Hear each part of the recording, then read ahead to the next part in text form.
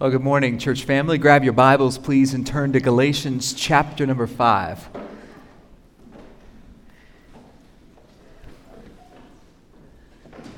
Continuing our study in the book of Galatians, it's been referred to by many as I love this phrase, a ballistic epistle. A ballistic epistle. Paul is having to handle some things that need to be corrected in these churches grouped into this southern region of Galatia. It's pretty remarkable what's happening. You see, they started well. Paul discipled them and evangelized them and shared the gospel with them. So they heard about Jesus. They knew that they were sinners in need of a Savior and put their faith and trust in Him. And then some folks got in after Paul and began to teach them some things that weren't true. Remember, they were teaching them some things that they needed to do in order to be real Christians. Like you weren't really a Christian unless you said yes to Jesus and obeyed all of the ceremonial and ritualistic laws of the Jewish faith. They were called Judaizers. And you may think, wow, does that ever happen today? I've just finished a book called Mission Affirmed, and it's about our thinking of our missions strategy. And one of the challenges that happens now with our mission strategy, not necessarily Grace Covenants, but the evangelical church as a whole, think about this. We want to see results. We want to see missionaries go, right? And we want to see churches planted and folks saying yes to Jesus, and we want to see folks just multiplying. Multiplication is kind of the goal. It's what we want to see. And then you hold a Bible study with pastors getting together. Pastors, Bible teachers, church leaders getting together. And you ask a fundamental Bible question, and none of the pastors in the region can get it correctly. Houston, we have a problem. It has to do with atonement. It has to do with the Holy Spirit. I mean, foundational, basic Christian stuff. So what happened? Well, they started right, but because they had a bad metric in place, they got off course. The Galatians have gotten off course pretty severely. We've used this word legalism a lot. I've tried to give you some different angles and ways to look at legalism. Let me give you a definition from Todd Wilson I found helpful. In his commentary on gospel-rooted living, he writes it this way: treating that which is good as though it is essential. Treating that which is good as though it is essential. I'll give you an example from my own family. We do a resurrection Seder at our home. We've done it for years. In fact, Erilyn was just asking the other day, she said, how long have we been doing that? 2 or 3 years? And Ashley and I chuckled because she's been contributing and helping for that long, but we've been doing it for, did we come up with a time? 9, maybe 10 years we've been doing it. Now, why do we do that? Because we want to show God how impressive we are, right? Hey, God, look, we're doing a Seder. We're not even Jewish and we're doing a Seder, Lord. No, it's not at all the reason. Are we doing it but so we can try to feel Jewish? No, that's not it at all. But it's a wonderfully rich and beautifully textured tradition in the Jewish community that when you think of it, looking through the lens of the resurrection, man, every single word takes on a different meaning. I mean, it's just glorious. So it's a way for us to teach about the meal that Jesus observed, right, with our family and teach of others. There's something that's good, but guess what we don't do? We don't have a requirement at our house that every year, like, no, we have to do this. It's got to be done. Imagine me up here as your pastor saying, now, if you want to be a member of Grace Covenant, you will have resurrection Seders at your house. You'd be like, what is he? I don't even know the words he's saying. What's he talking about? Some of you ask me after service, what's a Seder? I don't know what that is. So, it's a Passover meal. Taking things that are good and making them requirements is legalism. And it shows up in subtle ways a lot of times in church life. As we look at what is going on here in the book of Galatians chapter 5, we want to recognize that for grace to be at work, we can't take something valuable and make it ultimate. When grace is at work in our lives, we're moving away from bondage. When grace is not at work in our lives, we are falling back into bondage. It may not be drug addiction. It may not be something that would define us before Christ, but it's bondage nonetheless that Jesus did not put on us. This morning we'll endeavor to see Paul's charge here to stand firm in our freedom, to avoid getting entangled in bondage again, and to make sure that what's essential to God is essential to us. Now, I want to handle my sermon navigation a little differently this morning because it's a lot of text, and there's a lot of rich things and a lot of different directions a sermon can go. I've got 2 points for you this morning on the sermon. You're like, what? And I'm not going to John Piper you, and one of them doesn't have 47 subpoints, I promise. That's not what's going to happen. But there's a lot of text there, and I thought it might be helpful for you to see how to navigate that text, a little outline that helped me navigate the text. As I study the text, come up with this high view of seeing what's there. Let's look at what we just read together, touch on some high points, and then I'll give you 2 points, I believe, of application that'll carry us today. Unfortunately, I don't think that'll mean the sermon is shorter, but it will navigate a little differently than normal. So buckle up. We're in hour 1 now, if you're our guest. I'm kidding. I'm joking. All right. As we look at verse 1, let's look at it together. For freedom, Christ has set us free. I'd like for you to just note there, if you want to take notes this morning, Christ set us free. So if we look at verse 1, there's a great header. What did he set us free from? We talked about this last night at our living room. What were we set free from? When we say the law, we have to be careful because the New Testament actually refers to all of Scripture as the law. So we're not talking about he set us free from the Bible or from an allegiance to God's Word. When we say Christ set us free, he set us free from those ceremonial laws and regulations that people had been enslaved to for centuries. Think about that. We don't have to have a bloody sacrifice every day to atone for our sins. Can you imagine? I mean, we've talked about trying to assess project priority here at the church. We've got a team that's going to come in at some point, Lord willing, and help us. They know churches, they know old buildings, and they're going to help us make sure we don't spend money on things we don't need to spend money on and that we put things in the right order. But Dr. Hall, I was wondering about the carpet budget if we did blood sacrifices in here every week, right? We may have done a different direction with the carpet. And one of my kids said, that would really stink too, Dad. Yes, it would. Yes, it would. So we've been set free from this sense of we've got to do something to impress God or to catch God's attention. We don't earn God's favor that way. We've also been set free by Christ to obey God's moral laws and commands on our life as the Holy Spirit works in us and works through us. So Christ set us free. That's point 1. Well, it's not point 1, it's the little outline, point 1. The second thing I'd notice in verses 2 through 4, if you want to kind of navigate that, don't abandon your freedom. Don't abandon your freedom. Scripture's very clear here. You are headed back toward bondage if you say that obedience to the ceremonial laws and regulations is required for justification. Okay, that's what he's saying to them in Galatia there. But what's he saying to us? How do we apply that here? Here's what I'm saying to you. If you think that your salvation depends on you, newsflash, you're going to have to do it all. That means you're going to have to perfectly keep the law at all times.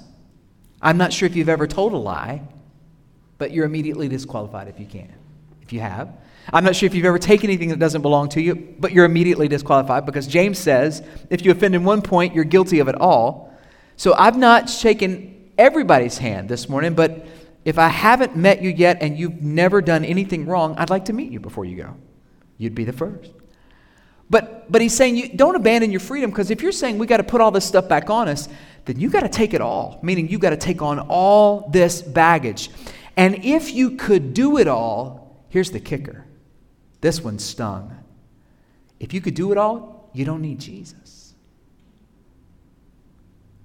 And if you don't need Jesus, then all the Old Testament build up to pointing to the Messiah coming doesn't amount to much. I mean, the law kind of invalidates itself if you say that's what you've got to keep, because the law was a taskmaster to point us to Jesus. Wow. And then we come to the next little section, verses 4 through 6, that talks about faith in Christ. Now, let me just pull out a few of the things that show up here in verses 4 through 6. You can see it right in the text. You're severed from Christ, you who would be justified by the law. You've fallen away from grace. You're saying it's really, the picture here is that they're pushing back so hard on grace, they're falling backwards into bondage. They're saying, no, thank you. I don't want any of that. I want to do all this myself. And you fall into the entanglement of bondage. Here's what faith in Christ does for us. It's pretty remarkable. It displays the grace of God. I've hit this scripture too many times in this study. You should have it memorized. For by grace, I love it, you have been saved through, say faith. Faith, awesome. So our faith in God is a gift of God's grace. It's just wonderful how that works out. Faith in Christ brings the Spirit of God. That's mentioned in these verses. It brings the hope of righteousness. It brings the work of love in our lives. And it brings about obedience that honors God. All this right here nestled in these few verses. 2 more little outline points, and then we'll get to the main points of application. Here's a kicker from verses 7 and 12. You ready? God will not draw you away from Christ. Now, for all of us here, we go, well, yeah. Pastor, did you really need to take the energy to type up that point and put it on the screen? Well, yeah. Because these false teachers that showed up here were saying, okay, you don't need Jesus. What you need is our system. You say, well, nobody would ever do that today. Have you turned on religious television? People are doing that with legalistic rules to the church. The other side of that legalistic sword, I would say, is the prosperity gospel. People are trying to draw people away from the sufficiency of Christ to be consumed with the here and now and apart from God. There are people trying to draw people away from Jesus and point to another person of the Godhead, the Holy Spirit. But when you look in Scripture, the Holy Spirit's job is to take a step back and always thrust us into the arms of Jesus. It's all about Jesus. And God will always draw us toward Christ. This is not a small thing. He mentions false teachers in that text that Jeremy read. They will pay a high price for their false teaching. False teachers always attack true teachers. Here's the other thing, too. When Paul makes that joke, or it's actually it really is a bit of sarcasm he's using there.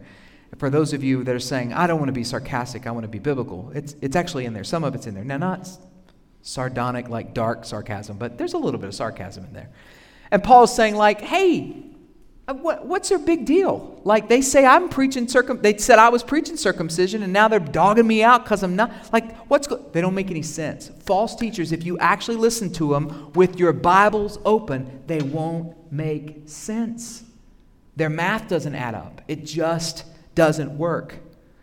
All right, the last part of our text this morning, this is your outline for you to go home and study with. You ready? Walk in freedom. Walk in freedom. Not for selfish consumption. Now, I'm going to spend some time on this. It's the second point of application. Not for selfish consumption, but serving one another in love. So there's the outline of the text. Not the way I normally navigate it, but that was so helpful to me. And I thought part of the job of the pastor and teaching elder, is to equip you to do the works of ministry, but also to put tools in your hands so you can read Scripture and study for yourself. I love when Alistair Begg says to his congregation, you are reasonable people, search these things out for yourself. And that preaches well when you have tools to do it with. And I love that Grace Covenant for 31 plus years has been equipping with tools to study the Word of God. So here's your 2 points. The first one, freedom's cost.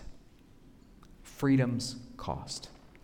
I think the lion's share of this passage points to the cost of our freedom. The reason it was a big deal was not because it was a theological issue that Paul was trying to settle. The reason it was a big deal was not because it was some doctrinal thing that Paul wanted to make sure that he had lined up to impress the seminarians around him. The reason it was a big deal is because this freedom was purchased by the Lord Jesus Christ. He willingly laid down his life for your sins and my sins. Let me just unpack that for a moment, if you'll indulge me, and talk about the blood of the Lord Jesus Christ. It started before the foundation of the world. The Bible says in 1 Peter chapter number 1 that Christ was foreknown before the foundation of the world, and he was made manifest in the last times for our sake. The Father sent the Son to be the Savior of the world. And if I got any Awana families in the room, it's one of the first verses and one of the sweetest sounds in my home as every cubby was one of the first memory verses they had. It's the second part of 1 John 4:14, and that's the part they say. The Father sent the Son to be the Savior of the world. They would say it all that, like, is that right? Yes, that's right. And yes, that's right. The Father sent the Son. Galatians told us when the fullness of time had come, God sent forth His Son, born of a woman, born under the law, to redeem those who were under the law so that we might receive adoption as sons. God planned this, He knew this, He saw this, and Jesus Christ, that third part of the Godhead, came in willing submission and obedience to the Father's will. Truly God, but truly human, and that human nature He surrendered to the will of His Father.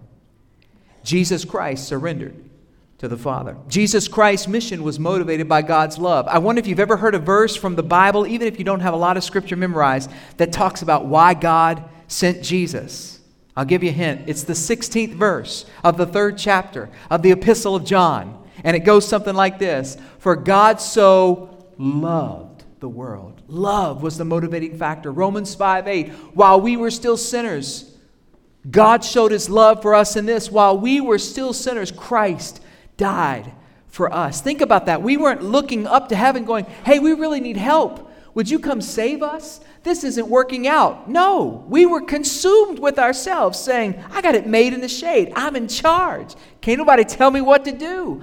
I've got this figured out. It's my way or the highway. And God says they need a rescue from themselves. I love them so much, I've got to interrupt them and send a Savior.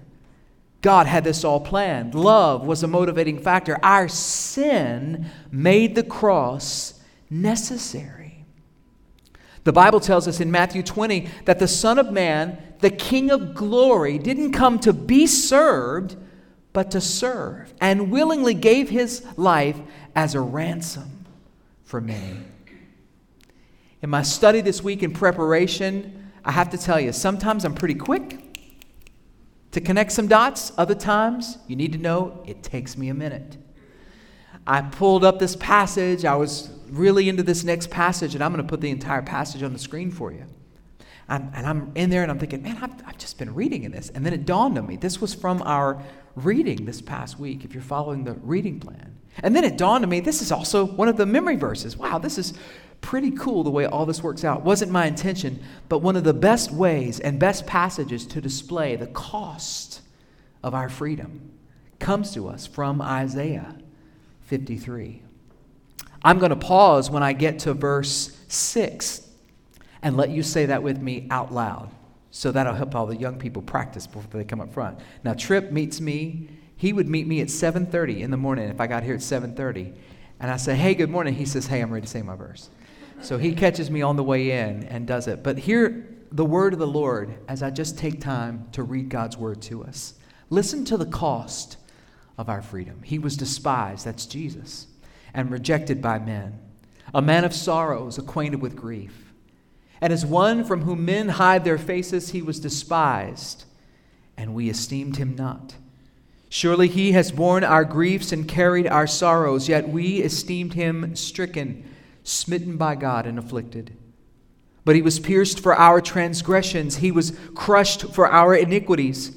Upon Him was the chastisement that brought us peace, and with His wounds we are healed. Would you say this verse with me out loud together? Verse 6. All we like sheep have gone astray. We have turned every one to his own way, and the Lord has laid on Him the iniquity of us all. Let me continue in verse 7. He was oppressed and He was afflicted, yet He opened not His mouth. Like a lamb led to the slaughter, like a sheep that's before its shearers is silent, so He opened not His mouth. By oppression and judgment He was taken away. And as for His generation, who considered that He was cut off out of the land of the living, stricken for the transgression, there it is again, the sin of my people. And they made His grave with the wicked and with a rich man in his death, although He had done no violence and there was no deceit in His mouth. Yet it was the will of the Lord to crush him. He has put him to grief. When his soul makes an offering for guilt, he shall see his offspring. He shall prolong his days. The will of the Lord shall prosper in his hand. Out of the anguish of his soul, he shall see and be satisfied. By his knowledge shall the righteous one, my servant, make many to be counted righteous, and he shall bear their iniquities. Look at that verse on the screen one more time. Out of the anguish of Christ and the sacrificial atoning death on the cross, the Father would see and be satisfied. And by our coming to know him as Lord and Savior, we would be accounted righteous because of faith, and he would bear our sin. The cost of our freedom. The Lord Jesus Christ, willingly giving his life, bought us access to God that we didn't deserve. The New Testament describes it as a new and a living way that Jesus paid for us to the Father. Galatians 5:1. For freedom, Christ has set us free. Stand firm, therefore, and do not submit again to a yoke of slavery. Can I ask you the question, how in the world, if you would put your eyes on the cross of the Lord Jesus Christ, would you ever entertain for a second going any way but Christ's way? Our second point this morning, freedom's call. There's a cost to freedom. It was the Lord Jesus Christ. And I think in the latter part of our text this morning, we see the call that freedom puts on our life. Look with me, please, at verses 13 and following. You'll have to look in your Bibles. The verse is not on the screen on purpose. For you were called to freedom, brothers. Only do not use your freedom as an opportunity for the flesh, but through love serve one another. Let me put that summary back up on what it means to walk in freedom. I mentioned it to you before. I said I was going to spend time on it. Let me break it down for you. The verses that follow verse 13, 14, and 15. He's saying walk in freedom not for selfish consumption, but for selfless service. Selfish versus selfless. Christian freedom can be abused. Now, the Bible tells us that we are freed from condemnation, and we praise God for that. But the Bible also tells us that we can misuse this gift of freedom that God has given us. Romans 8:1, familiar passage. There's now, therefore, no condemnation for those who are in Christ Jesus. John 8:36, if the Son has set you free, you shall be free indeed. Praise God. But even as we walk in our freedom, in our new clothes of freedom, we are commanded to resist sin. This morning we needed some fuel for our vehicle, our van. And it's an older van. It works fine. It does great. Gets us where we need to go. But it's I think about a 17-gallon tank, something like that. Have you been out lately? Any of you getting receipts from your transactions? Or are you like, no, I don't want any record of this. I don't want to ever remember that I paid this much for gas. But the little club that we're a part of, it's your membership thing. You have to scan the membership card at the gas pump, and that lets you we get it for 10 cents less than it is other places. Anyway, so we scan the card there, and it's a membership card. Now, it won't just take the membership card. I still have to put in my debit card to actually pay for the fuel. I tried it one time to just pay with that. It didn't work. Our gift of freedom from God is not a membership card that gets us a free pass on sin. That's not how this works. That's not how this works. The Bible tells us in 2 Peter 2 that we should not become entangled in bondage, addicted to the passions of the flesh. Romans 6 has much to say about this. If you want to make a note, go read Romans 6. Don't let sin reign in your mortal body. Don't obey your passions. Obey Christ's passions. Sin shouldn't have dominion over you. You're under grace now. Hebrews 12 says, let us lay aside the weight and the sin that gets in our way. Believers are called to resist sin. Grace results in freedom, but not freedom to engage in sin. Grace even gives us the ability to do some things that there's not necessarily anything inherently wrong with, but they may not be profitable all the time. Like there may not be a Bible verse specifically prohibiting this act or that act, but 1 Corinthians 10 kind of catches it when it says all things are lawful, but not all things are helpful. I find it disturbing. I have to say this as a Christian who's been a Christian now, alive, following Jesus more years than I was lost. I came to know the Lord as Savior and Master at age 16. That's not normal for a 16-year-old boy, but I did. A series of broken relationships. And I'm so grateful that God radically saved me. But I've got to tell you that since I've been in vocational ministry, preaching and teaching the Word of God, that every time, hands down, the majority of the time that Christian freedom comes up and Christian liberty comes up, hands down, it is so disappointing to me that I always hear the application in the area of selfish consumption. Typically, y'all can judge me later, it's fine, in the area of tobacco or alcohol or entertainment choices or unwholesome talk. Every time. I've not yet heard an American Christian talk to me about Christian liberty and talk about how it means they've died to themselves for the sake of somebody else coming to Jesus. Not once. Not once. Every time it's been, well, now, I do this and I do that because I'm free in Jesus. And I'm like, yeah, I'm sure people are just following you around, repenting of their sins as a result of that freedom you're using. I'm not here to pick at sins. I'm not here to bind your conscience where Scripture doesn't bind your conscience. I'm telling you, be careful how you whip out that Christian freedom card. Paul whipped it out for the sake of the gospel for others. Paul used that card and that freedom so that others could be called to him, not for overindulgence. Romans 14:7 says none of us lives to himself. That freedom is not for covering up evil. 1 Peter 2:16. Don't use your freedom as a cover-up for evil. 1 John 3:6. Not for a life marked with deliberate sin. No one who's in Christ keeps on sinning. Like constantly doing the same sin over and over as an act of volitional will and not repenting of it. That's not how Christians act. Your freedom is not a pass to disobey God. Your freedom is not to live a self-centered, self-absorbed, consumed life. It's just not in there. And it doesn't mark any of the heroes of the faith that we would celebrate today. You've not read a biography of somebody who was self-absorbed and self-consumed that made an impact for the Lord Jesus Christ. In just a few weeks, we will celebrate Independence Day as a nation, July the 4th. There's so many aspects of America's story that illustrate clearly both the cost, I think, and the call of freedom.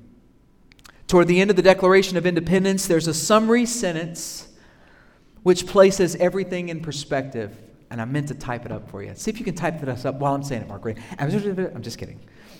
Here's the sentence. Try to listen. I meant to have it on the screen for you.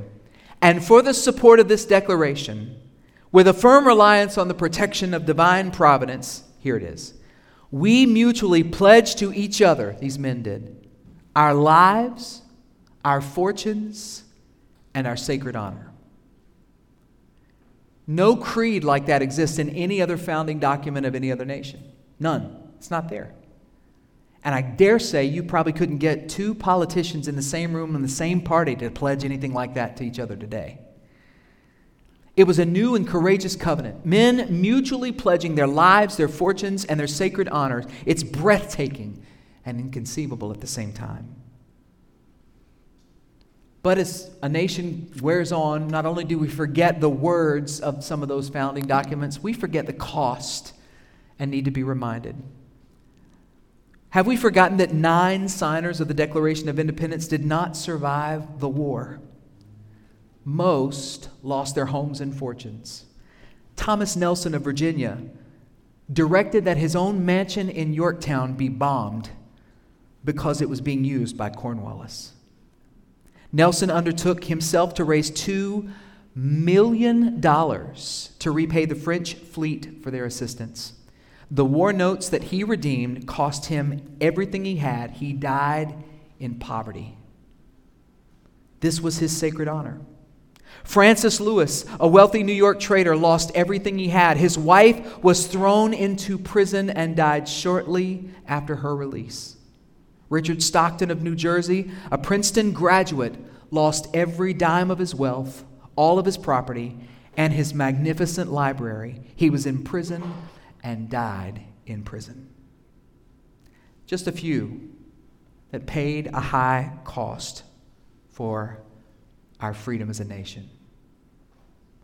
Paul's looking at the Galatians and says, how in the world could you think about taking on anything but the way of Christ? Nobody's paid a cost for you like Jesus did. The old timers would say it this way: is the life that you're living now worth Jesus dying for? As grace becomes our way of life, or we engage in grace living, we need to remember freedom's cost. Freedom's cost. I'm going to ask Julia to come to the piano as we have a moment of reflection. Remember freedom's cross. Remember the sacrificial death of the perfect life of the Lord Jesus Christ, his burial because he was dead, and thank God his resurrection on the third day. He loved us so much in that while we were yet sinners, he still died for us. We need to remember freedom's call. It's not for selfish consumption. It's for selfless service. To love and serve one another as the family of God, the very body of Christ. Every single day that God gives you breath is a new opportunity for you to live and breathe the freedom that Christ has given you. How will you spend it? For his glory? For his honor? There's an old song that the Gaithers wrote. I'm not expecting you to play this. Old song that the Gaithers wrote, although Mark did get that quota pretty fast, so pressure's on. Just kidding. That I love, and it says, thank God I am free, free, free from this world of sin. I've been washed in the blood of Jesus. I've been born again. Hallelujah. I'm saved, saved, saved by his marvelous grace. I'm so glad I found out he would bring me out and show me the way. Christ is calling us to the way of grace today. Let's pray.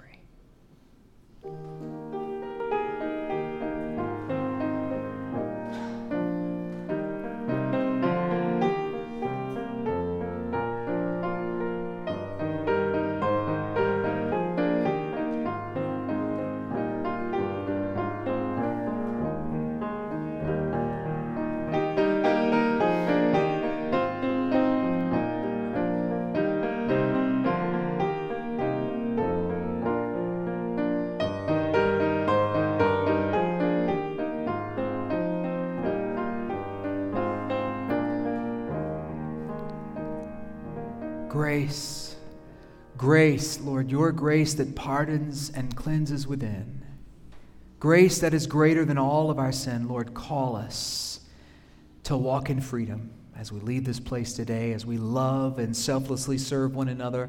Lord, call us to constantly have in the forefront of our minds the cost of our freedom, the precious gift of your Son, the Lord Jesus Christ, who died, took our sin, our shame, took the worst of us on the cross so that the best of him could be laid on us. Thank you, Lord, for freedom. You've set us free. In Jesus' name, let the church say amen.